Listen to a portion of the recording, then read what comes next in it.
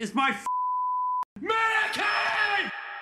There are some levels of evil that words almost can't describe. There are some acts of madness that courts are simply not prepared for. This was the moment Jeffrey Dahmer had to face the music and was given his life sentence. An evil like no other. It was a case that shook America.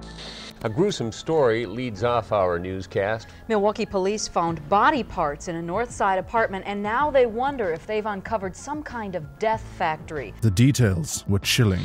Police removed boxes and boxes of body parts, evidence of what appears to be a psychopathic mass murder. The numbers were horrifying. Now authorities believe the suspect, 31-year-old Jeffrey Dahmer, may be responsible for as many as 17 murders. 30 years on, his actions continue to confuse and astound through the new Netflix series Dahmer, Monster, the Jeffrey Dahmer story. This was his response to facing life in prison. Dahmer addresses the court. You could say that the Wisconsin courts were not built for these levels of evil. Upon hearing his sentencing in court, Dahmer was quite relieved. Your Honor, it is over now. This has never been a case of trying to get free. I didn't ever want freedom. Frankly, I wanted death for myself. In Wisconsin, there is no death penalty, so he faced life behind bars. This was a case to tell the world that I did what I did not for reasons of hate. I hated no one. I knew I was sick or evil or both. Now I believe I was sick. The doctors have told me about my sickness, and now I have some peace. Dahmer was diagnosed with paraphilia, substance use disorder, and schizotypal personality disorder. He wanted his sickness to be well known and would stop similar people from acting upon their dark impulses. That maybe there was a way for us to tell the world that if there are people out there with these disorders, maybe they can get some help before they end up being hurt or hurting someone. I think the trial did that.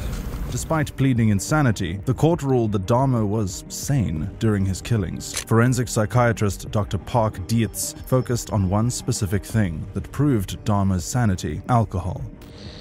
But another reason he would drink is that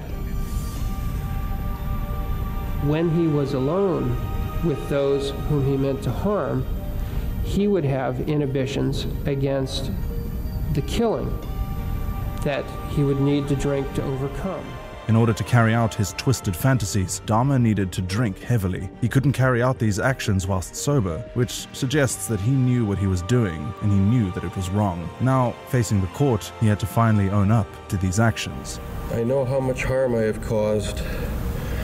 I tried to do the best I could after the arrest to make amends, but no matter what I did, I could not undo the terrible harm I have caused.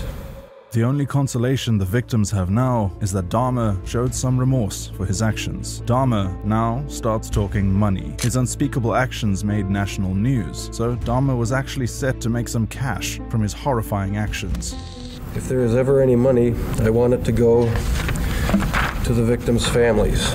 And this turned out to be a bizarre form of compensation. Today, it's the sale of serial killer Jeffrey Dahmer's deadly possessions that has some people scrambling and others screaming. Up for bids, a hatchet, saws, the refrigerator where Jeffrey Dahmer kept body parts, and other macabre memorabilia. As well as the victims' families, there were other people Dahmer wanted to apologize to. The judge in my earlier case tried to help me, and I refused his help, and he got hurt by what I did.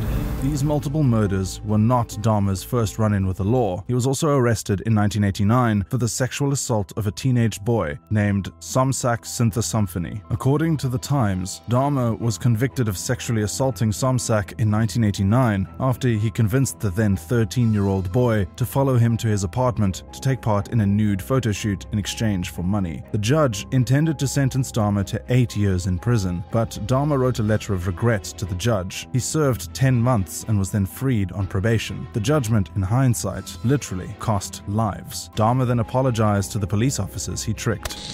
I hurt those policemen in the Conorak matter, and I shall ever regret causing them to lose their jobs.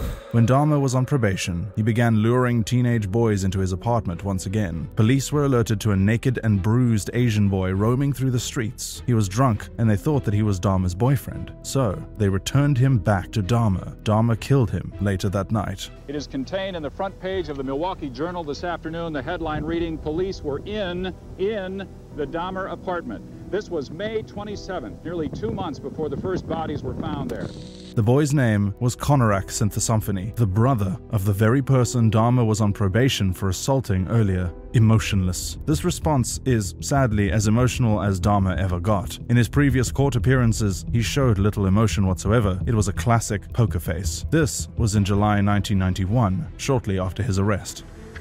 Mr. Dahmer, you're charged with 4 counts of first-degree intentional homicide. If convicted of each of those counts, you face a term of life imprisonment. You're also charged with habitual criminality.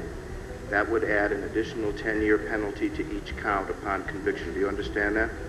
I understand, Your Honor.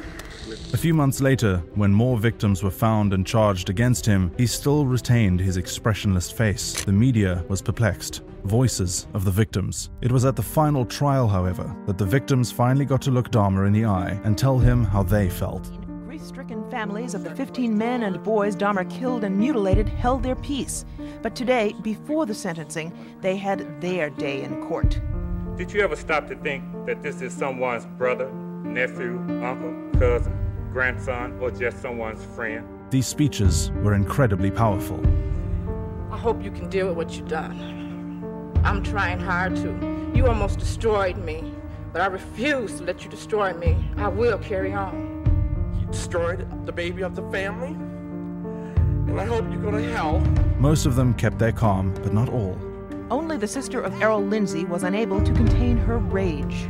I don't want to ever see my mother have to go through this again. The judge's final words. The judge read out Dahmer's long sentence. The court will impose the mandatory life sentence plus an additional 10 years on the habitual criminality.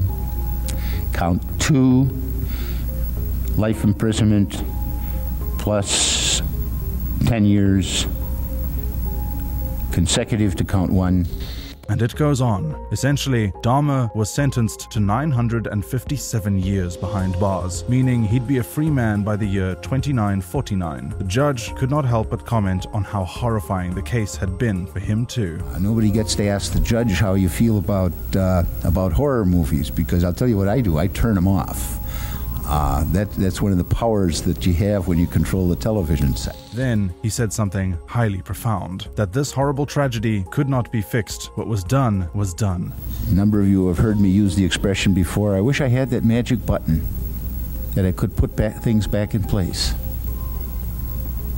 But I don't have the power to bring people back to life. That's in the hands of somebody else. Aftermath. We know that Jeffrey Dahmer did not get to serve his sentence. He was only in prison for 2 years until someone decided to give Jeffrey a taste of his own medicine. In Wisconsin today, Jeffrey Dahmer died. He was murdered in the prison where he was sent in 1991 for murdering 17 men and boys. Dahmer's killing received mixed reactions from the victims' families. I am happy and very excited that the monster is finally dead. It's worse now because he's not suffering like we are. There was never, ever going to be a happy ending to this story. It was, fittingly, a brutal departure from this world for one of the world's most brutal and cold-hearted killers. Thank you so much for watching. Please click on some of the videos in front of you for more exhilarating stories from the world of crime.